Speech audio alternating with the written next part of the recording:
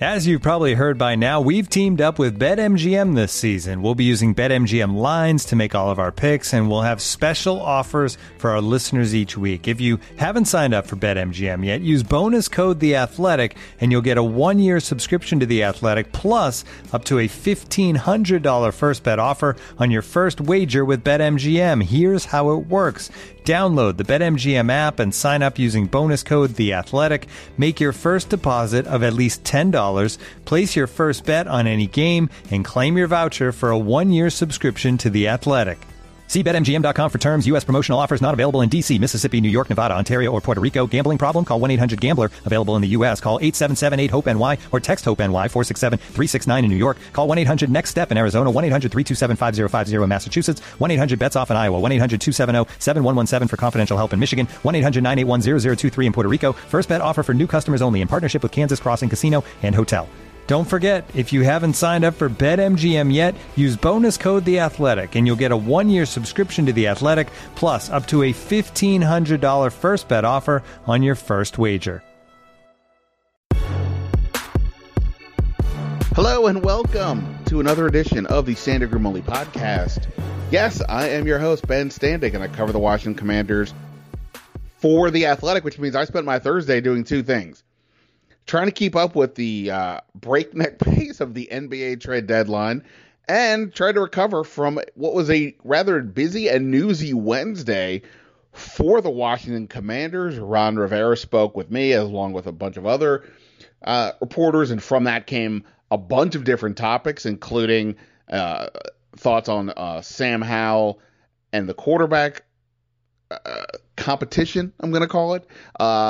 Chase Young and possibly, is it possible they declined his fifth-year option? Eric Bieniemy in the offensive coordinator search. But also Roger Goodell held his press conference and was asked about Dan Snyder and the Mary Jo White investigation.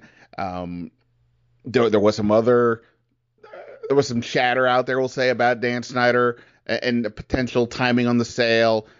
A bunch of that, Daron Payne talk, a whole lot more. Rather than just sort of wing this, I called in a favor and got the voice of the Commanders, Bram Weinstein, to come on with me to talk about that. We chatted earlier today about everything that went down yesterday, and of course a bunch more regarding this team. Always interesting talking to Bram. He's got great insight for sure. So we'll get to all of that here in a moment on the Standig Room Only podcast, which of course you can find on iTunes, Spotify, or anywhere you do your podcasting. Always appreciate it, of course, everybody subscribing to the podcast and being nice about whatever they're saying. I can live with criticism as well, but, nice is always better. And, of course, also, thanks for checking out The Athletic. My Ron Rivera conversation, I posted it up on The Athletic in a Q&A format with some context as well, so you can check that out. But Bram and I do talk about a lot of that here as well. So yeah, Super Bowl Sunday. Oh, Bram and I, if I didn't already say this, we talked, of course, about Super Bowl Sunday. Hopefully everybody has some plans or is getting ready to enjoy the game, the last game of the season. And probably one that features the two best teams in the league this year. Ultimately, I mean, you can debate Cincinnati or maybe even Buffalo in the AFC, but Kansas City, really was kind of out front, it felt like, the whole year. And Philadelphia, really just kind of raced out to a strong start, as we know, until they ran into a buzzsaw in week 10. And they had a really, really good year. I think for me, the key for this game, there's a bunch of keys, obviously. Both teams have really good lines on both sides. Can somebody, is there a tipping point there? But and obviously we'll see what's up with Mahomes' his ankle, Patrick Mahomes' ankle. But for me, I've said this before, but Jalen Hurts, I just want to see what he does in a big spot. I'm not saying he hasn't had a really good year, that he wasn't worthy of MVP votes and all that, and that he isn't a promising player. But it's a big spot. He was already just in some other big spots with the NFC Championship game and the earlier playoff game. But the Eagles were not in danger in either one of those games. What happens when you get behind to Patrick Mahomes? What happens then? And that's what I want to see. We've seen some great players over the years come up short in big games. We've seen other ones thrive. That's what I just want to see. And since Jalen Hurts hasn't done this and hasn't been there, and Patrick Mahomes has, I'm leaning towards the Chiefs in this one. I think I've been saying 24-20. That feels maybe a little bit low, but that's what I've been going with. So we'll see about that. But Bram and I talk about more about the Super Bowl as. One last thing I want to say before we get to my conversation. Because Rivera came on the record and made the comments about not just about Sam Howell, but the type of investment the team is willing to make right now for this other quarterback. And, Rivera made it pretty clear they're not going to be investing in, a lot of money or a lot of picks to acquire some player. So that we can kind of automatically rule out they're Derek Carrs, Aaron Rodgers, maybe even Jimmy Garoppolo, etc. And I just wanted to point out that, if for the listeners here of this podcast, we've been talking about this for weeks. This wasn't some big revelation. The moment that they said that Sam Howell, that they were telling coordinator candidates that Sam Howell was going to enter camp most likely as the QB1, which is again different than starting week one. That was it. That was the sign right there. You don't promote Sam Howell in that way to then bring somebody else in who's automatically going to be ahead of him just based on salary or status or whatever. And I only say that because every time it's just so weird to me sometimes that whenever some information comes out that's already been discussed, at least in some places like this podcast, that people act like it's oh, look at that. I mean, yeah, sure. And this is just the most recent example. This happens frequently. Even with, say, the defensive line situation and whether or not Chase Young's fifth-year option is going to be picked up or not. We'll see where that goes. And Bram and I do talk about that a lot. But the point for months, I've been talking about the Daron Payne situation since last year, is that it's not realistic for them to bring back all four guys. Somebody would have to go. Daron Payne was the first most likely person to not come back. That's why we talked about it last year, why I looked into reporting it, why we talked all the time about asset allocation. He obviously had a great year, and now we'll see what Washington, if they decide to revisit that, to what degree. Rivera's fronting that they will. The point, though, is that it's not whether one specifically was coming back, it's that somebody wasn't coming back. And again, people act like this is some big reveal. So I don't know. I appreciate the fact that people are listening to this podcast. I try to be, I guess I'm being really self-congratulatory here I don't even know why, but I tried my best to not just tell you what people say or what people are saying if it's off the record, but try to give you context with it. It's too many times I think that in media in general that people just say what is being said, or they lean in hard because somebody is giving them information and they're taking that as gospel. It's not gospel. Sometimes it is. Sometimes it's the truth, but a lot of times, like we do in all our lives, think of it like Facebook. Everybody's always trying to put forth that they're living their best life. Teams are the same way. It's not, it's ultimately a business. They want you to come in, spend your money, watch the games, whatever it may be, and they want to, try to make everybody feel better. And of course, there's logic to that from a pure sales perspective, but that's not my job. And depends what kind of fan you are. Some people just want to be flat out homers and face painters and believe it's all good. And I'm not knocking that. Rock on. But I think it's also important, to be a thinker about this stuff. And then when stuff happens, you're not completely caught off guard. You're like, yeah, I mean, you never know what's going to happen in the game. Balls can bounce different ways. But in terms of planning and strategy and trying to decipher what they're saying, it can be done, and we try to do it here. And this, some of the things Rivera was saying, not just about the quarterback, but beyond, it just kind of struck me funny for some reason. So that's why I'm saying what I'm saying. All right, enough of that. By the way, John Wall got traded from the Clippers to the Rockets, and it sounds like the Rockets are going to buy him out. I do not anticipate John Wall coming to the Wizards, for those who are thinking that out there. Even more than that, I'm wondering if John Wall gets picked up by another team. We'll see. But the fact that the Clippers are moving on from him, I feel like it says a little bit about something, and I hope for the best for John, but kind of a bummer that this is where he's at with his career at this point.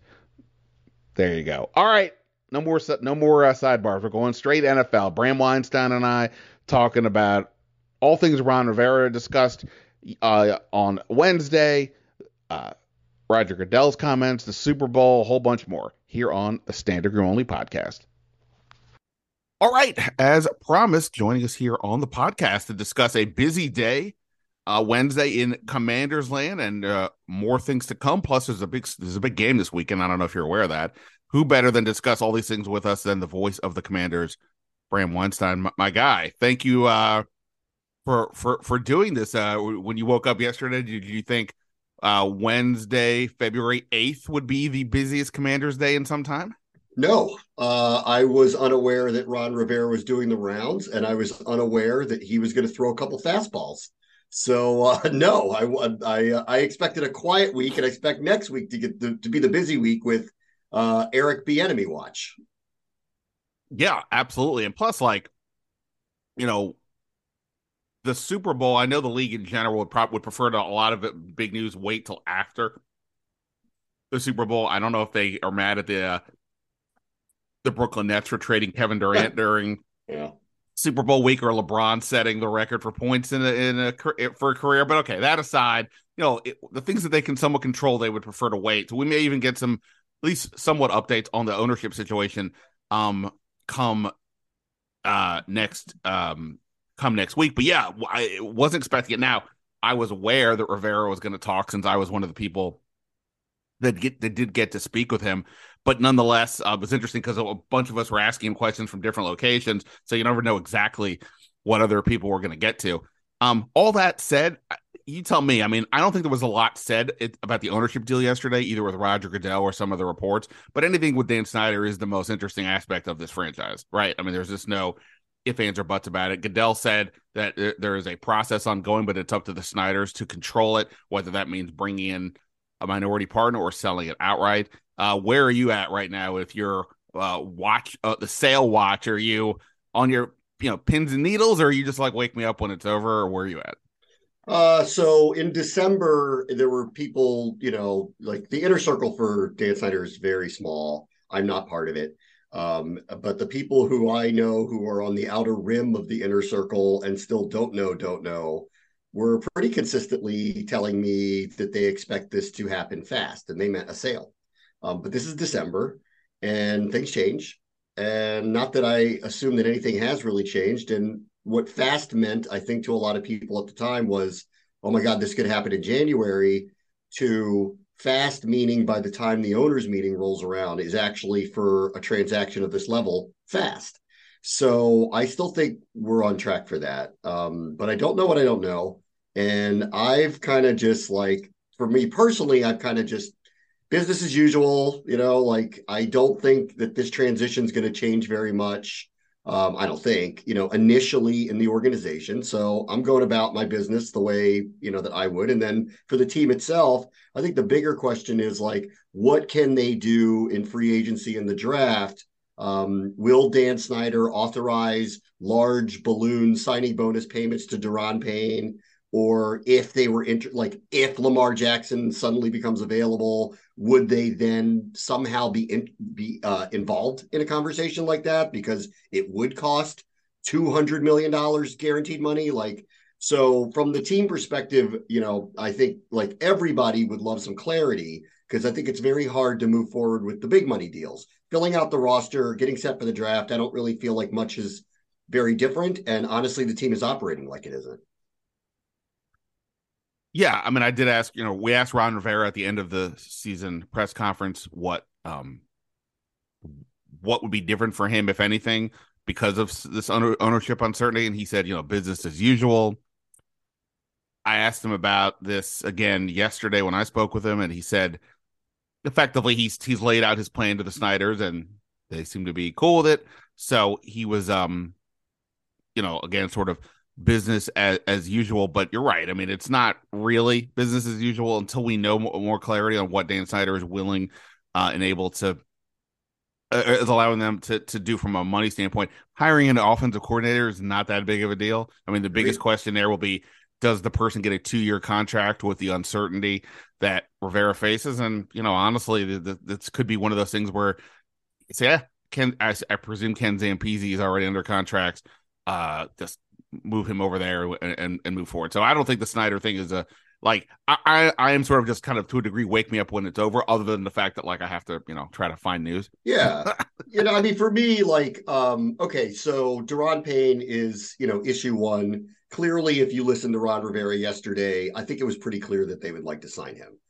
He went about it as careful a way as he possibly could, but the way when he described it as, this guy earned this and we need to reward him and it cost us, it read to me like they would like to get that done. Can they give him a top 5 defensive tackle contract that involves the signing bonus and involves without the Snyder's approval or whoever potentially be the next owner's approval, and that won't come for a while. And if that's not going to come for a while, is Daron Payne and his representation going to be satisfied playing on a franchise tag?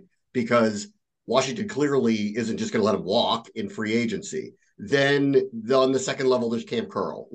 He's not a free agent, but I think we all know that is a candidate for someone who probably would not play on his current deal in the final year of his contract. I don't think he would. I haven't heard that, but I can't imagine his representation, and seeing what his dad tweets all the time, that they have an expectation that things are going to change this spring, and I think they know this. I've heard nothing about extending Montez Sweat. He's entering in the last year of his contract too, and then when Ron Rivera says, we're hedging on whether we're going to pick up a 5th-year option on Chase Young. Well, guess what? If they actually followed through with that and actually didn't pick it up, they'd have Sweat and Young on expiring contracts at the same time, which I think begins a host of other conversations, let alone they need to fill out their roster. And there are a couple of positions that I do think it screams they got to spend some money in free agency on. Linebacker, whether it's Cole Holcomb or somebody else, potentially interior offensive line, because I don't think you're going to get the tackle you want at the money that you want. So there's money that needs to be spent to fill this team's roster up. It's not just drafting people. It's not just finding whoever the, low tier veteran quarterback is that's going to compete with Sam Howell. I think that's business as usual to me. Finding some veterans at lower tier prices to fill out a roster that gets you up against a cap number. That's not what I think is an issue at all to me. Or scouting isn't an issue, or, getting their draft preparation isn't an issue to me. It's these big ticket things, and these big ticket things, if they get pushed off or delayed, can cascade on them. And that's where I kind of need to know where they are on that stuff. Yeah, for sure. All right. So just to go back to the Snyder point for a second, there was a report from a Fox Business reporter about whatever. And and I ended up going on doing a TV hit yesterday based off of this. And I guess, my basic point to everybody on the Snyder thing is similar to what I was saying about this, 2 years ago. Every time something would come up about, could this be the end of it? Could this report, could this investigation? I would say just wait. Whatever is being reported in this sort of basic way is not going to be the thing. I don't see somebody breaking this story on a tweet. Okay, so yeah, I don't either. Just be patient. I mean, I get it. It's not easy to be patient. It feels like things are heading in the right direction, assuming you want Dan Snyder to sell. But the question is the timing. Is it going to happen by the March owners meeting? Thus, the owners would be together, can vote on it. If that's the case, then something needs to get done here ahead of that. But we'll see. I mean, with just the Jeff Bezos thing as an example, one day he's not bidding, he's not doing anything. The next day, he's clearly going to be still the front runner. Nobody knows what they're talking about. So just be patient. Of course not. Yeah. And especially, it's funny, when I see reports, especially about Bezos or Snyder, these are two of the most inaccessible people on earth.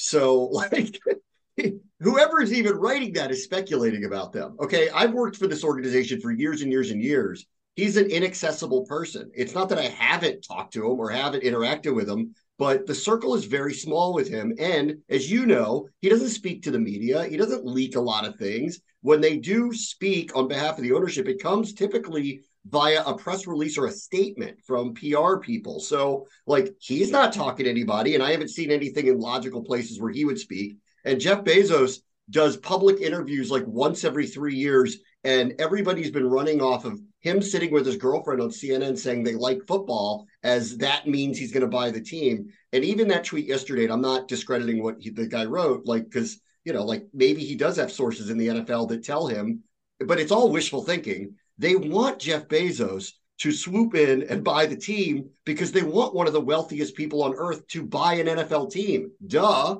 It just hasn't happened yet. And until this thing pops up, we'll see. But all along, there's been a lot of stuff like Dan Snyder's house for sale in Potomac. It was for sale a couple of years ago. He bought a different location. Like, that doesn't mean anything. He signed some paperwork where there's some residency in London. He and his wife have been on a yacht in Europe for a very long time, and they own things in overseas, and it's all for tax purposes to state residency for things like that. It means nothing. He's going to sell the Washington. He's going to make Jeff Bezos sell the Washington Post. No, he's not. Jeff Bezos doesn't have to do that if he doesn't want to buy an NFL team. So, like, all of these reports to me are fodder, and I get it. Like, I want to know the answers too.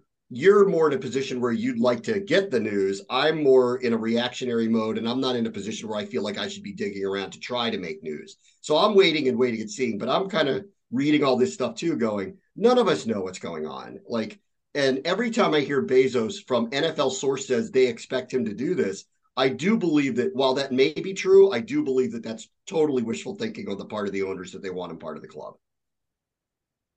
Yeah. So anyway, just tread lightly on that. We'll see. I mean, the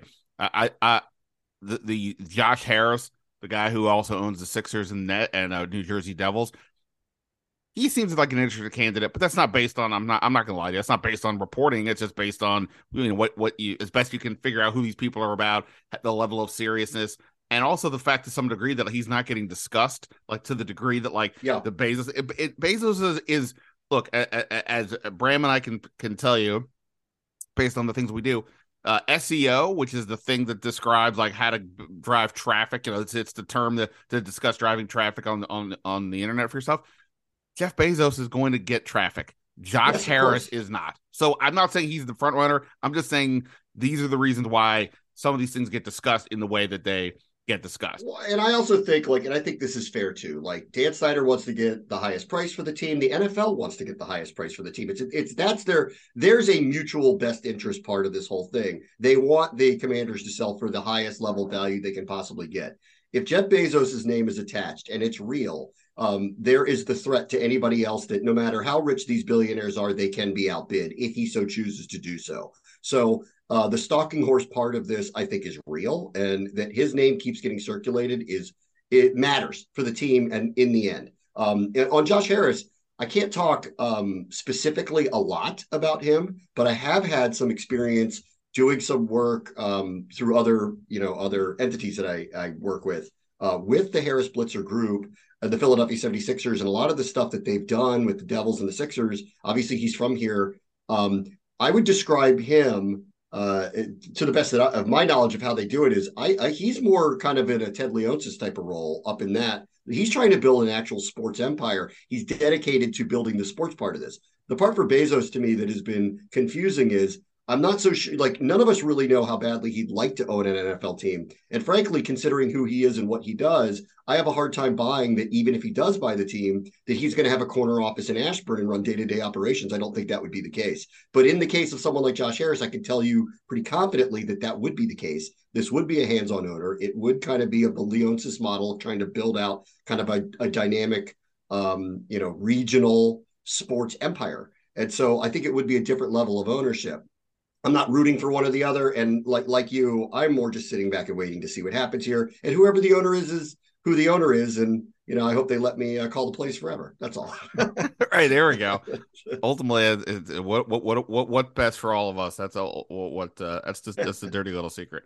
Here's what's best for all of us. And I don't even think this needs to be said, but I don't think this team is ever moving anywhere, but that's what's best for all of us. They stay here and they grow. That's what's best for all of us. There you go. All right. So to the Ron Rivera of it all yesterday, a lot to discuss about the football team. And for each one, we'll get into whether this is actually significant or just something to say. But I do think the most potentially significant thing that was said yesterday in various conversations with Rivera had to do with Chase Young and the 5th-year option. Rivera speaking out in Phoenix, he was he's being honored.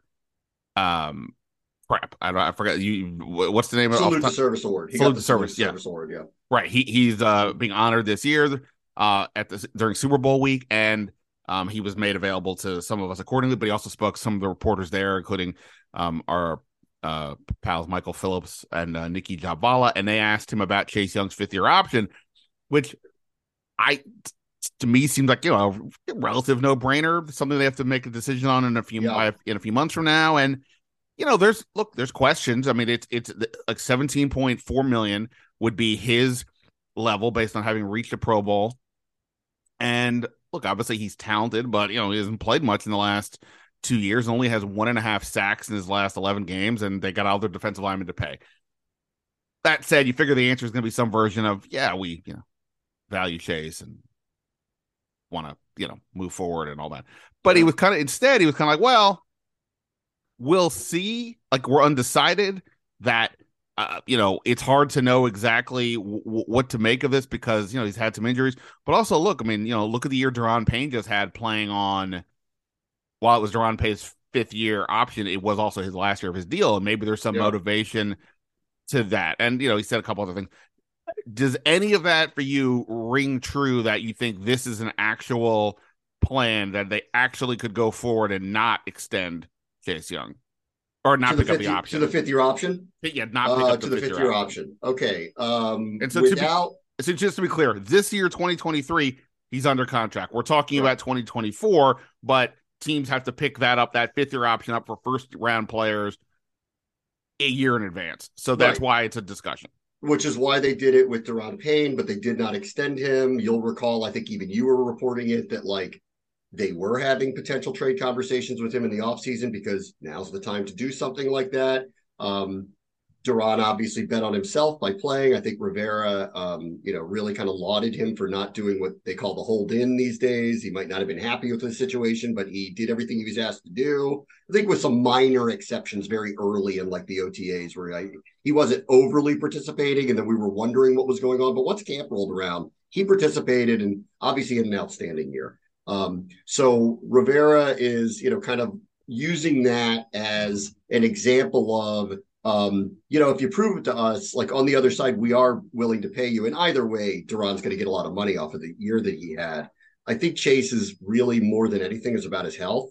Do they believe that he can get back to being physically the player that he was pre this injury? And only they know the answer to that. And, having, dealt with Ron for a few years now, I don't expect him to tell me all of that.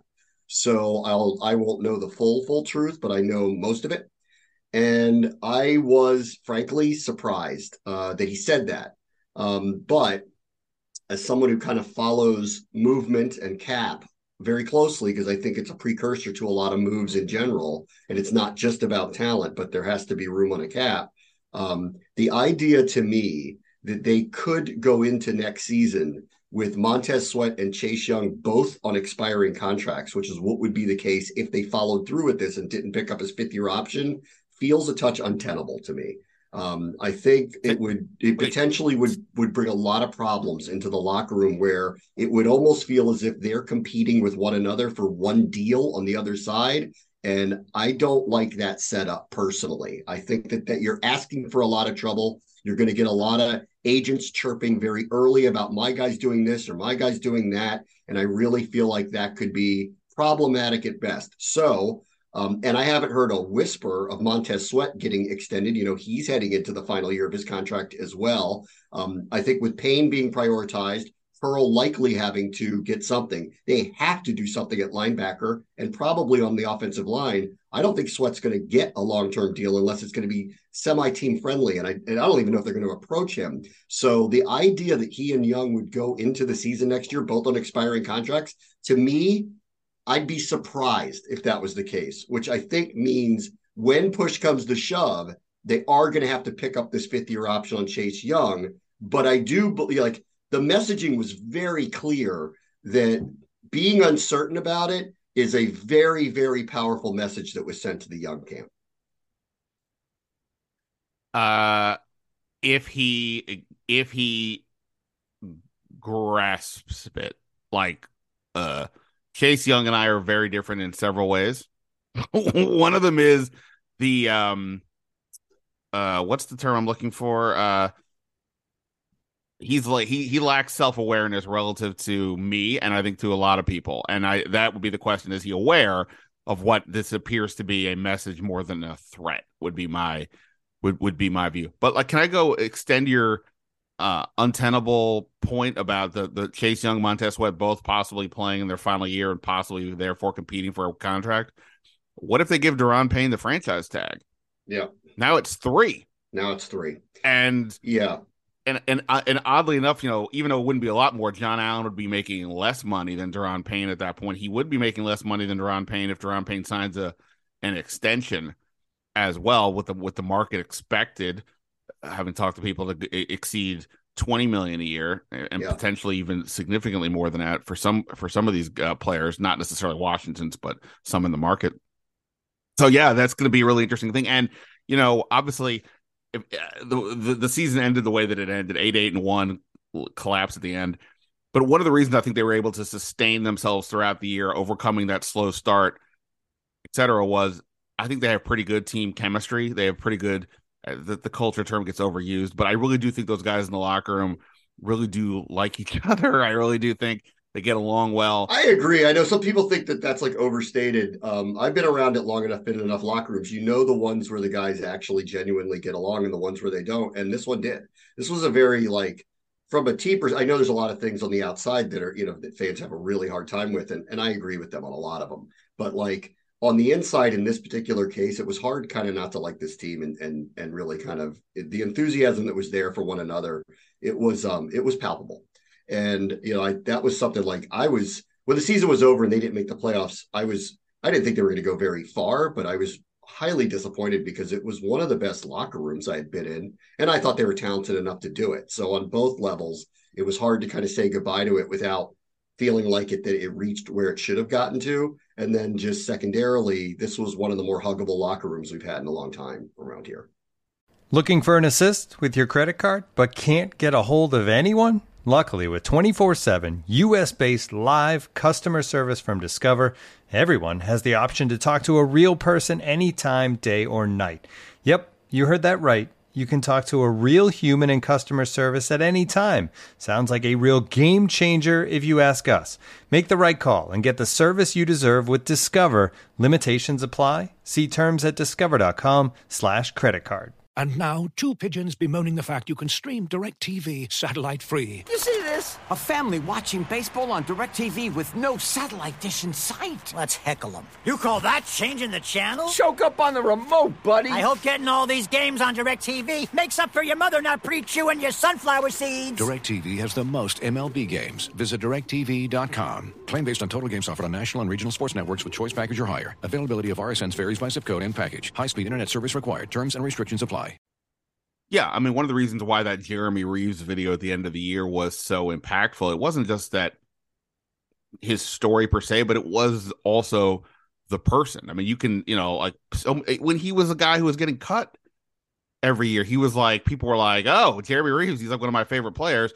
So when a guy like that is able to, make the team officially, play, have a role, and then have the accolades he did, like the emotion there is real, the connection is, and the players feel this as well. And obviously he's more of a deep cut roster guy, but whether you're talking about Tress Way, Terry McLaurin, a bunch of other guys that these players really rally around. I mean, Taylor Heineke as well, of course, who may or may not be here next year. Speaking of the quarterbacks, actually, let me ask you this. Daron Payne, Montez Sweat, Chase Young. If you have to give one, because by the way, they could give Chase Young an extension now. He is extension eligible, or they will be, once a business year starts. You only give one of them a multi-year deal. Who are you giving it to? So I'm hoping that it's going to be that it's not a choice of one of the three, that it's two of the three. Right. We've kind of felt all along that it's going to be, the odd man out would probably be Payne, because there was just this assumption that the edge rushers would get the money in the end. But obviously, things have changed. One more thing on Chase Young, and I think it just needs to be said. They were extraordinarily thin at the linebacker position and got like almost, they had one viable linebacker playing once Cole Holcomb got hurt. And then they were really thin at corner. And so like two prominent areas of your defense were extraordinarily vulnerable. And they ended up with a top 3 defense without Chase Young. That's very telling to me. And when you talk about messages and I think Ron Rivera sent his camp another message. He's done so through the years, but this one was a very powerful one. We're going to talk about whether we're picking up a 5th-year option with you now, which felt like a no-brainer considering where he was picked, who he is, how big a star he is, where he's from, how the fan base at least initially totally took to him. It didn't even he's off the injury. It felt like I was surprised. Like I was surprised just because of who he is. And that was a message yesterday. And then if you really think back to last year, you go, he didn't play or barely played, at the end of the year. And they were a top 3 defense without him. Maybe, and I think we've all thought this because edge rushers are game breakers and game busters, and they get a lot of money for doing that.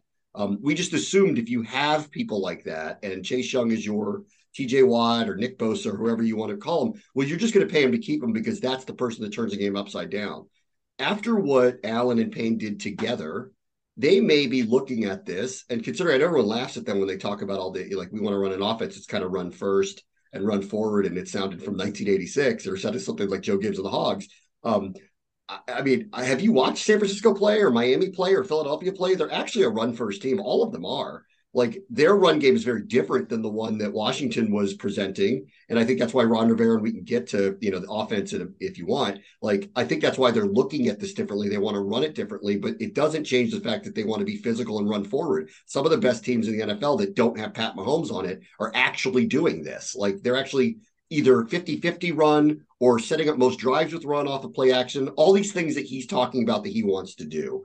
And so maybe they are looking at it defensively and going, if trend-wise this is kind of where this is going, then maybe having the best defensive tackle tandem locked up is actually the better way to go, and we're going to build inside out. And maybe that's the change in mentality. The idea to me is 3 of these 4 would be signed if they all ended up being good enough.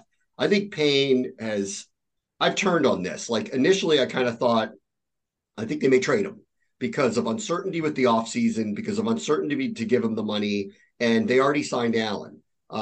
After what I heard yesterday, it almost makes me feel like they're going to sign Payne one way or the other. And they're going to go with those 2, Payne and Allen, is kind of the core of the defense. And either Sweat or Young will end up getting one of these deals. And at this point, for me to guess which one it's going to be, I really don't know. And I actually feel like it's going to come down to whether Chase Young, if his knee allows him to, and then secondarily, if he becomes the guy they expected him to be. And if they don't, then I think Montez Sweat will be getting a contract next year, and we're going to be having a really, really hard conversation about Chase Young. Right. And obviously, as we discussed at the top, so much of this is hard to predict because of the ownership situation. Like, I don't know that I see Dan Snyder saying we're going to move on from Chase Young, but, who knows? It's all fascinating. It's all really interesting. The fact that Chase Young and Montez Sweat have the same agent is interesting as well as we move forward here. So we will see how all that unfolds. Yeah, it's gonna be interesting. There's one other thing too. Off of go look at what happened last year with the defense itself. Right, they performed really, really well, albeit with some major vulnerabilities. The last thing I'll say about it is this: who's the leader of the defense? It's Sean Allen. Like that's not in question anymore. And part of that was Chase couldn't play, so what's he going to do? He's not. But still, I think that's pretty solidified who the captain of the defense is at this point too. And I know that stuff shouldn't matter, but it does. It definitely does. So, I'm not trying to, set sail of they're moving away from Chase Young, but that was clearly a message. And you know what, honestly, I don't mind in really thinking about it that Rivera did it. He's played hardball with a lot of people. And you know what, if his message to Chase Young is, we expect greatness out of you, and anything really short of that is going to be a disappointment to us, I really don't have a problem with that message back to him at all. I will just say the next time when we ask a question, it's something that's coming up and they say that Rivera says some version of, we're going to keep this in house or whatever. He does what he needs to do in the moment. He didn't keep this in house with Chase Young comment. He just told us all flat out, here's where I'm thinking. Didn't have to do that, but he did because he wanted to get a point out. He wanted to get a point across. Yeah. Right. Like he's actually, in season, he will kind of say a couple things and it'll kind of get him in trouble. But at this time of year, every time he says something, it's extraordinarily purposeful. Like when they were at this time last year, he was loudly telling anybody who would listen they were going to get a quarterback, almost to the point of they didn't care which one they got. They were just going to get one. And they did.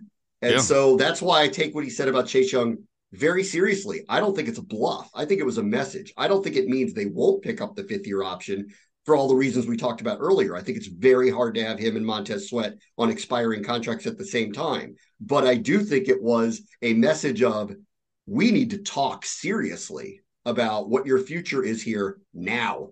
And that's something that I think that is not a bluff to me at all. It's a message.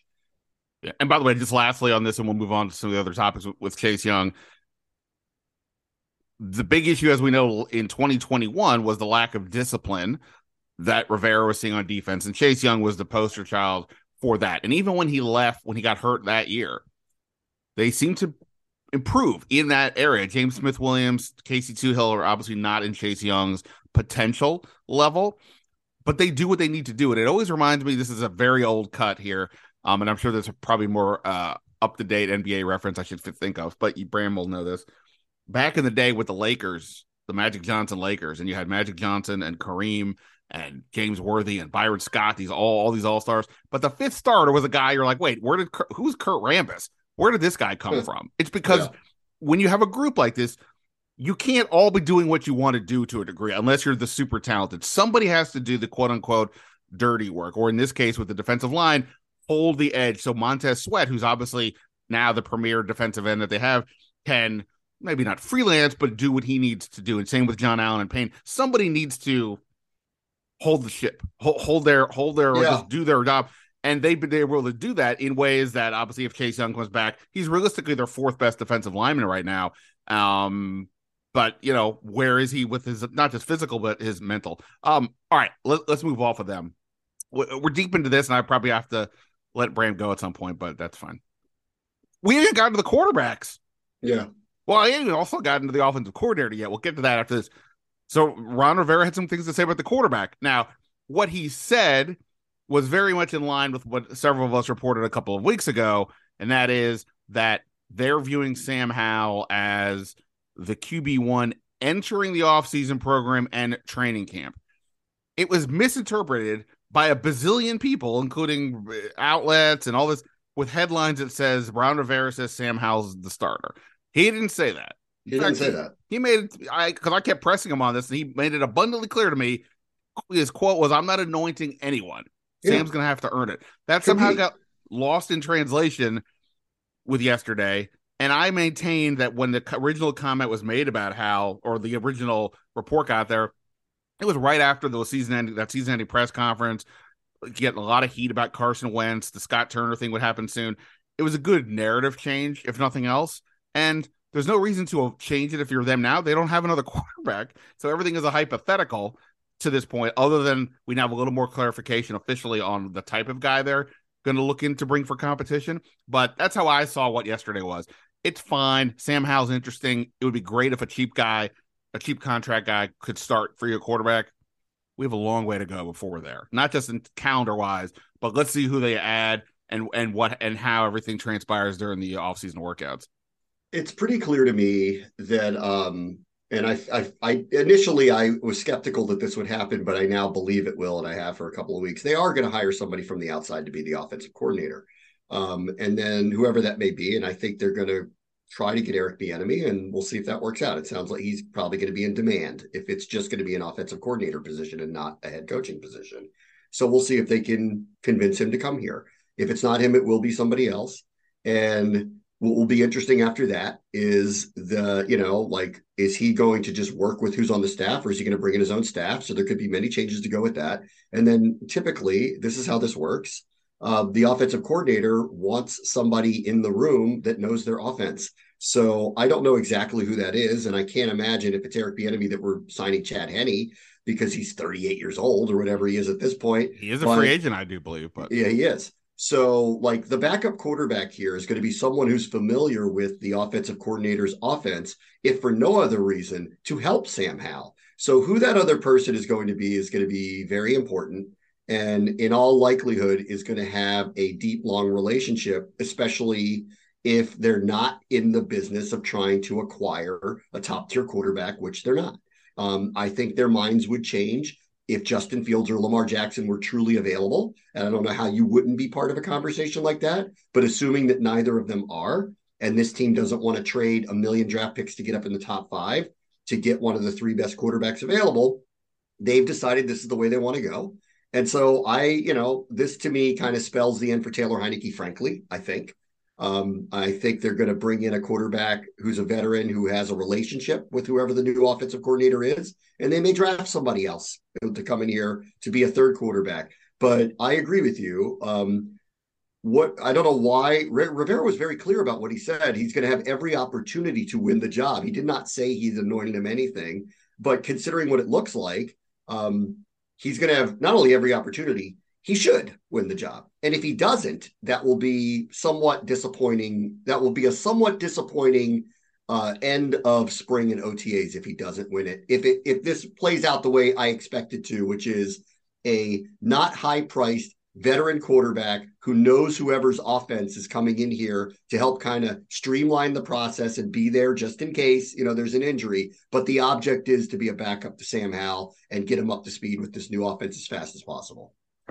Right. And so to that end, like, again, if anybody who's been listening to this podcast and has heard me say it, like, once the report came out about that, the reports that we all put out there a few weeks ago came out that Sam Howell was at a minimum the viewed as the QB1 entering the offseason program. That took them out of the things like the Derek Carr sweepstakes, or the Aaron Rodgers sweepstakes, and also it connects with what we discussed before about Snyder. How much money is Dan Snyder willing to deal with escrow and things like that? So it takes them out of that game, and then that's why we started looking at guys like an Andy Dalton or Jacoby Brissett, guys who could be one of the 32 starters in the league. It won't cost much because they're viewed as sort of a spot starter more than a guy you want to build around. The one thing I do wonder now, to some extent, is are they even going to be willing to spend what's needed for those guys? Dalton got $3 million last year, which would be nothing, but he had a pretty good year, and we'll see if the Saints don't get Derek Carr, do they go back to Dalton and say, come in here? Rivera also said, at least to me, that you can't pay up to a certain point because then that person's automatically going to be the starter, and we don't want that. We want to have some sort of a competition. So there is a big difference between signing an Andy Dalton, Jacoby Brissett type, even if you're willing to say Sam Howell's going to start over them, versus say a Chase Daniel, who, to your point about somebody who knows the system, if it were Eric Bieniemy, Chase Daniel was with the Chiefs under Andy Reid as the backup for 3 years, but he is a backup. Like, that's not competition realistically. They can front it, but that's not a competition. This is the guy who's going to be the backup. So if you get past Dalton and Brissett, those feels like the end. It doesn't. I'd actually then start to question the competition aspect, but that's what we'll see. We don't know what the market's going to be. How many teams are actually looking for some kind of a starter? How many want? Like, is Tampa Bay rebuilding? Are the Raiders rebuilding? Or are they going to try to go for something bigger? And so we don't know the full market, but definitively we know they're not spending on somebody who costs a ton of money or picks. But now it is a question of, well, where's that level between somebody they want to get, somebody who could potentially block Hal, and somebody who's just there to maybe what you're suggesting, help the new coordinator, whoever that would be, get Hal and the whole offense acclimated.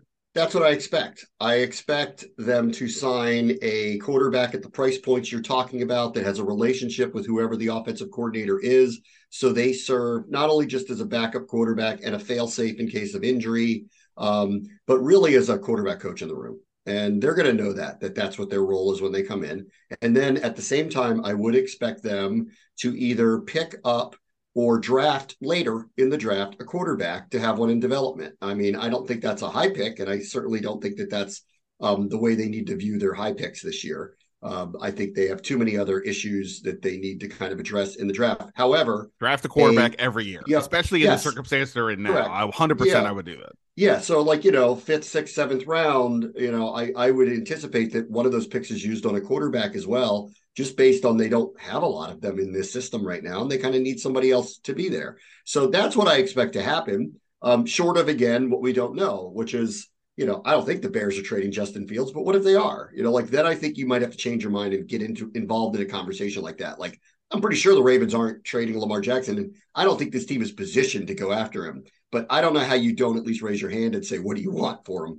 Because that's a massive upgrade. So those two things not happening, and I'm assuming that they're not. This is what I expect to happen. And I agree with you. I don't think that they're going to get Jacoby Brissett. He's above the pay grade line that they're probably looking at. And I'm waiting to see who I think it's been interesting, that like we've heard really kind of nothing about like quarterback beyond Hal to this point, because I think the offensive coordinator is going to be told, who do you want us to go get in the room for you to help you? And that's why I think it's going to go down like that. Yeah, for sure. So, okay. So there we go. So just if you take nothing away from this conversation, Sam Howell is not locked into starting week 1. No, he may at the moment, since there's effectively no other quarterback, or at least there won't be once Carson Wentz is released. Then there is nobody else to consider, and Sam Howell would be a great story. I don't just mean emotionally. I mean for the team, if he actually could be the starter, making less than $1 million a year, that would be huge for this roster building and this thing going forward. But they're going to bring in somebody else. But now we'll see where is that bar. Is it the Andy Dalton, who would be, by the way, the Ken Zampese version of what you're discussing? Somebody who knows what Ken Zampese wants. I mean, it probably don't have to do it as much because Zampese was already here, but to some extent, and a Chase Daniel perhaps if it's a Bieniemy. Speaking of which, let's get to the coordinator stuff.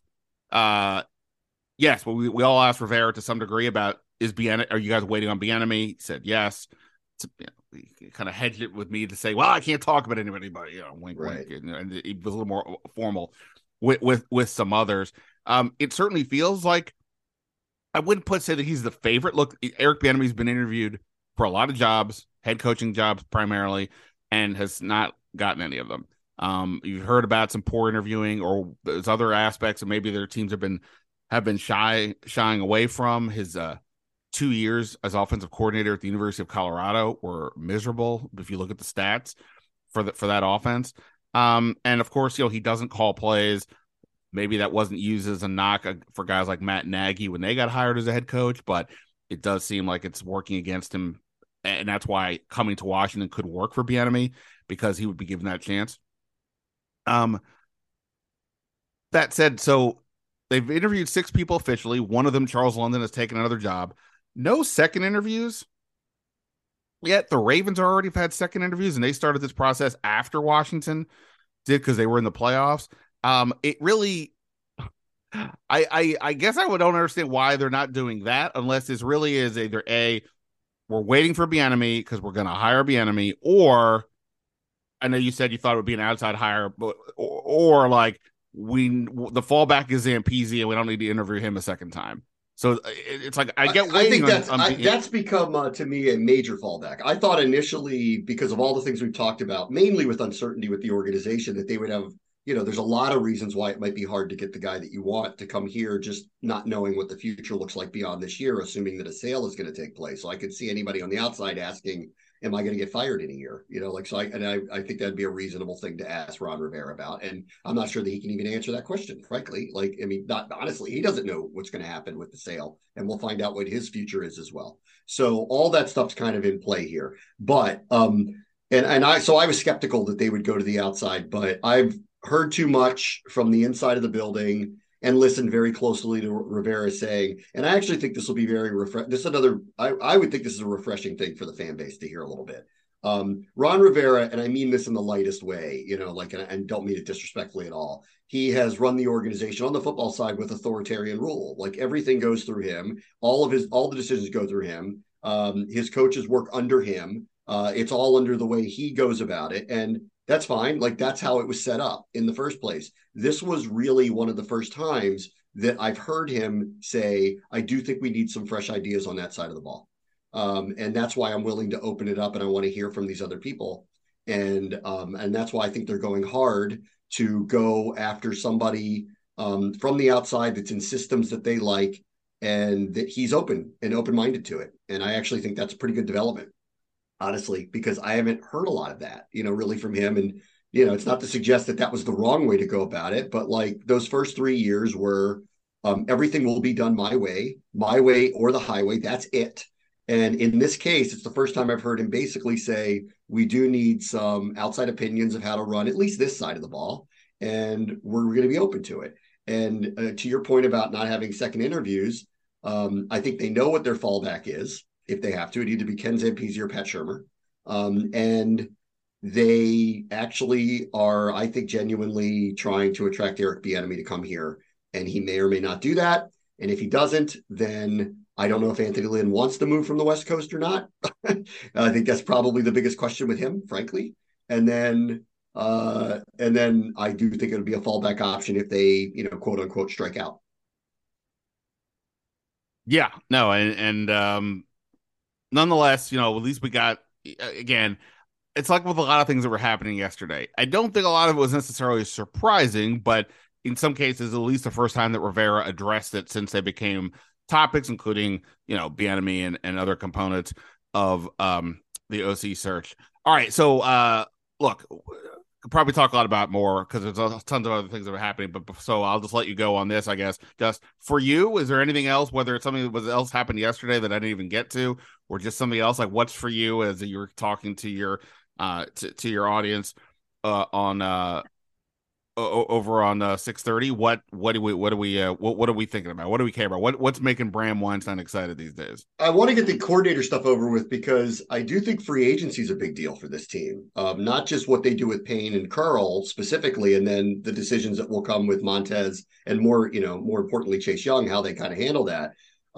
There are holes on this team. This time of year, we typically start going through, certain areas that need to be addressed with free agency. And I think we've been caught up with quarterback, coordinator, Sale, Duran, and have lost sight of there are massive gaps in this roster that need to be filled and can't all be done in the draft. And I look at linebacker and I'm sitting there going, I don't see a path to them drafting one very, very high here. I think it's corner or tackle likely in the first round and maybe the opposite in the second round, because fortunately for them, both positions, at least at this stage, look actually very deep, which means, are they bringing Cole Holcomb back? And if they're not, who are they looking at and what kind of price point are they looking at there? So those are the things that I'm kind of looking at now. Like, what are they doing with the offensive line and what are they doing at linebacker? Because it's not just going to be the draft that fixes it. They have to do things via free agency. And linebacker screams to me at a position that we should be looking at very closely with who's available out there, what the price points are going to be, as they need an upgrade there badly, very, very badly. Absolutely. I wrote the other day on the site about there are other free agents besides Daron Payne, and here's sort of what the quick snapshot looking at each of one of them is, and if they were to move on, in some cases like Holcomb, they got to figure out a replacement plan. All right, lastly, Super Bowl Sunday. I meant to give us more time to discuss, but I'll just give you the quick. What's your big thing that you think is the key to the game, and what's your prediction? So I think the key to the game, to me, is going to be the same one that the Bengals had with the Chiefs. If you can somehow limit Chris Jones and don't let him blow up plays, I think the Eagles are going to move the ball relatively effectively on Kansas City. I think they should be the favorite here, and that the only real difference, obviously, is Pat Mahomes may be the best, young quarterback we've ever seen. So I don't really want to put anything past him because, obviously, what he did a couple of weeks ago, what he did the week before, what he's done the first, 5-6 years of his career, he's a great. And greats do things that, I think you can't really quantify or prognosticate. That said, I do think Philadelphia's got a way better team. And I don't think Cincinnati, based on their injuries on their offensive line, really we're going to have much. I felt like Kansas City was going to have to win with their defense, and largely they did. And I don't think Chris Jones is going to have the same impact against this offensive line that he did against Cincinnati's beat-up offensive line. And if that's the case, and Kansas City is going to have a hard time stopping Philadelphia's run game, which I think is going to be a major problem for them. I could see Philadelphia eating the clock, getting a lead, shortening a game, and they are able to score if they have to. So I like the Eagles here. And if it wasn't for Mahomes, like being as great as he is, I'd like them handily. But because Mahomes is who he is, I assume that this is a one possession game, but I think Philadelphia is going to be throwing a parade next week. All right. Well, that's a unsettling scene you're leaving us with. You think Kansas City's winning? I am predicting the Chiefs. I don't look at this from the X's and O's standpoint per se, although I don't disagree with anything you said. I look at it more from like, I want to see Jalen Hurts in what's easily going to be the biggest game of his career, but not just because it's the Super Bowl, but because he didn't have the Eagles, as we know, had a pretty easy schedule most of the year. They weren't challenged a ton, maybe except for a certain Week 10 opponent did that to them. But like, you know, these two playoff games. I can tell you this much: Kansas City will not run the ball 50 times against them. Right, I can tell you that much. Probably not. But like, you know, they obviously these last two playoff games were, you know, to give Eagles some credit for it, but they were relatively a joke for a variety of reasons. And this is the biggest spot, and to me, it's always. In all the discussions of who's the GOAT or whatever it is in these sports, people I just think often misidentify or they equate the regular season and the postseason. These are very different things, including from the pressure standpoint, how the opponent handles you, all that goes with it. And we see, you know, not everybody meets their normal level. I'm not saying he won't. I want to see what Jalen Hurts does, and because I know what Mahomes is going to do, I'm going to go with the Chiefs. But yeah, I think the one other thing that I would just kind of bring up, Cincinnati missed a massive opportunity. I mean, Mahomes was really marginalized, and the fact that they didn't bring more pressure on him to force the issue, even if it burned them a little bit early with a couple of big plays, to me is a grave mistake that they made. And I also thought that the Chiefs defense is way better than it was a year ago. And I felt going in, like, because of Cincinnati's offensive line being beat up, that they could potentially win on defense this particular week, especially the way Chris Jones is playing. And kind of both of those things, I think, manifested into a closer game that Cincinnati should have been in. I mean, Cincinnati should have won. They had this opportunity. This isn't Philadelphia. Philadelphia has the best offensive line in football.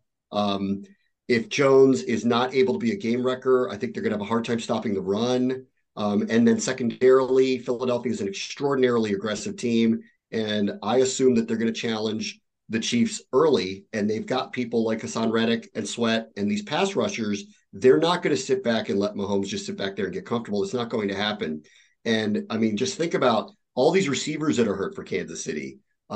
Do you like them in a matchup against Slay and Bradbury? I don't. Like, I actually don't like this matchup at all. And it really, honestly, if it wasn't for how great Mahomes is, I actually don't think this game would be close. But because to your point, and, I trust that there's no way this guy gets blown out. But if this could be, to me, the Super Bowl of a couple of years ago against Tampa, where they weren't really in it. Like, they were playing a superior team and weren't really in it. And I have a funny feeling that could happen here again. And I'm with you on Hurts, with the exception of everyone keeps saying, like, oh, they didn't play anybody in the playoffs. They routed those teams. Like, the stage didn't look too big for him in either one of those. They routed them. So I think Philadelphia's had the best team the whole year. We got to see them up close. I don't know what their flaw is. I think what's scary about them, I'm jealous of it here. What's scary about them is I think they're set up to be very good for a very good window here, whatever that means in the NFL these days, like a good 2, 3, 5 year window. That is a tremendous roster that, unless Jason Kelce retires and Lane Johnson retires and they don't get adequate replacements for them, I'm not really sure what their weaknesses are. They're young, they're fast. Their moves in the offseason were, none of them went wrong. Like, they just, I'm jealous of what they're doing up there. And I think they've been the best team all year. And I think they're going to show it on Sunday. The score may not reflect it because Mahomes is great. It may be close, but I bet when we talk about this next week, you're going to not think it was actually that close.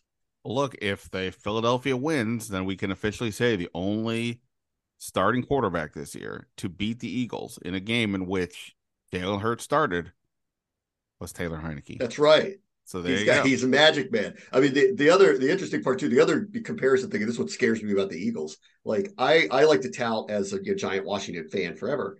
The greatest era in football history is Joe Gibbs in the 80s and early 90s, where in a 10-year period, the team goes to 4 Super Bowls, wins 3 of them with 3 different starting quarterbacks, and none of them are in the Hall of Fame. Like, name something else that's more impressive than that. Well, Philadelphia is in their 3rd Super Bowl this century with their 3rd different coach and 3rd different quarterback. The first 2 are definitively not going into the Hall of Fame, and the 3rd one's got a long way to go to get there. Like, that's pretty crazy. That's organizationally, that's crazy that they've been able to do that, to rebuild, tear down, and do it again. And it makes me wish that Howie Roseman wants to go to Amazon and call games and get out of that front office, because whatever they're doing, it's right. Yeah, no, that's a fair point. All right. Normally at this point, I read off the guests, where to find the guests, because they have just like a Twitter handle and one outlet. You have an empire. You got 100 things going on. Tell everybody where they can find Bram Weinstein if they want to keep up with everything you're doing. Let's see. Okay. Well, this time of year, ESPN 6:30, 3 to 6 p.m., 6:30 a.m. You can hear me there in the afternoons. Let's see. Empire Media is my podcast company that I own. I do a couple podcasts there, but mainly it's others that host those. You'll know John Keim Show. Obviously, I call the games for the Commanders, but we're a long way away from another game. So you'll find me there on Sundays starting in August when we find out who we're playing first in the preseason. I'll be doing some coverage of the team as well through the draft and free agency and all that stuff as well. I'm still mad at them that they didn't take me to the Super Bowl with them, but I'll let bygones be bygones. And let's see, what else? I think that's it for now. I teach a class at AU. If you ever want to learn about sports journalism, you can take my class. So there's that too. Plus, you're into the horsies. Into the horses. I don't do anything specifically with anybody currently, but I'm always open to it because I love horse racing. It's number 2 for me to go deep dive into. The NFL for me, I'm the all-in football lifer. If that was the only thing I had to do in my career, like professionally, I'd probably be happy just doing the NFL. But it's nice to be versatile, do other things too. And how when you and Steve Wino not started a horsey podcast? Because nobody will listen to it. That's why. That to me is like, I love that dates back to my dad took me to the track when I was a kid, and I got into it when I was a kid. And I love statistics, analytics, and most of all, I love being right. So I'm the person, when I do go to the track, I still enjoy the process of reading the racing form, trying to come up with a conclusion based on analytic fact. And then, none of it really matters because you have no idea what the condition of the horses are that day. There's no injury report. And so you're guessing like anybody else, but you're educated guessing, and there is nothing like being right. Nothing. So when you pick that horse that's 8-1 and he crossed the finish line first, there's kind of no more exuberant feeling of you were right and you had reasoning behind it. And so that's my nerd sports thing. I love horse racing because they put a lot of numbers in front of me. I get to look at them, analyze them, and come up with a conclusion. And if I'm right about that conclusion, I feel like the smartest person on earth. When I was a wee kid, my mother somehow put a bet in on Spectacular Bid to win the Kentucky Derby, and then went on to did actually win, which is why Spectacular Bid is my favorite horse ever. But that got me into it, and then my dad used to take me to Rosecroft all the time and taught me how to read the racing form and all that. We may have seen each other there and didn't know it, because that was my dad taking me to Rosecroft Racing Track, which was the harness races also. Yeah. And my father, as he got older, and was kind of, either he never really retired, but he always worked for himself. And so he was kind of semi-retired. He would take me to Laurel all the time. Mm-hmm. And he would take me to this place called, what was the name of that place? It was up in Urbana. It was a major OTB up in Urbana that closed. He would take me up there all the time. And so he taught me how to read the racing form. And my dad was also very lucky. He would win a lot. It was like uncanny that at some point he would hit some race and come home with more money than he came in with, which is unusual for that sport. So that's addicting too, that when he he's going to hit, and then he goes, "Where do you want to go to dinner?" And he's like, "You pick." And so it was fun times with my father. Absolutely. All right, Bram, appreciate it, man. We'll see what happens. This won't be yesterday. Won't be the last busy day on the Commanders beat. We all know that. We'll talk soon. All right, see you then.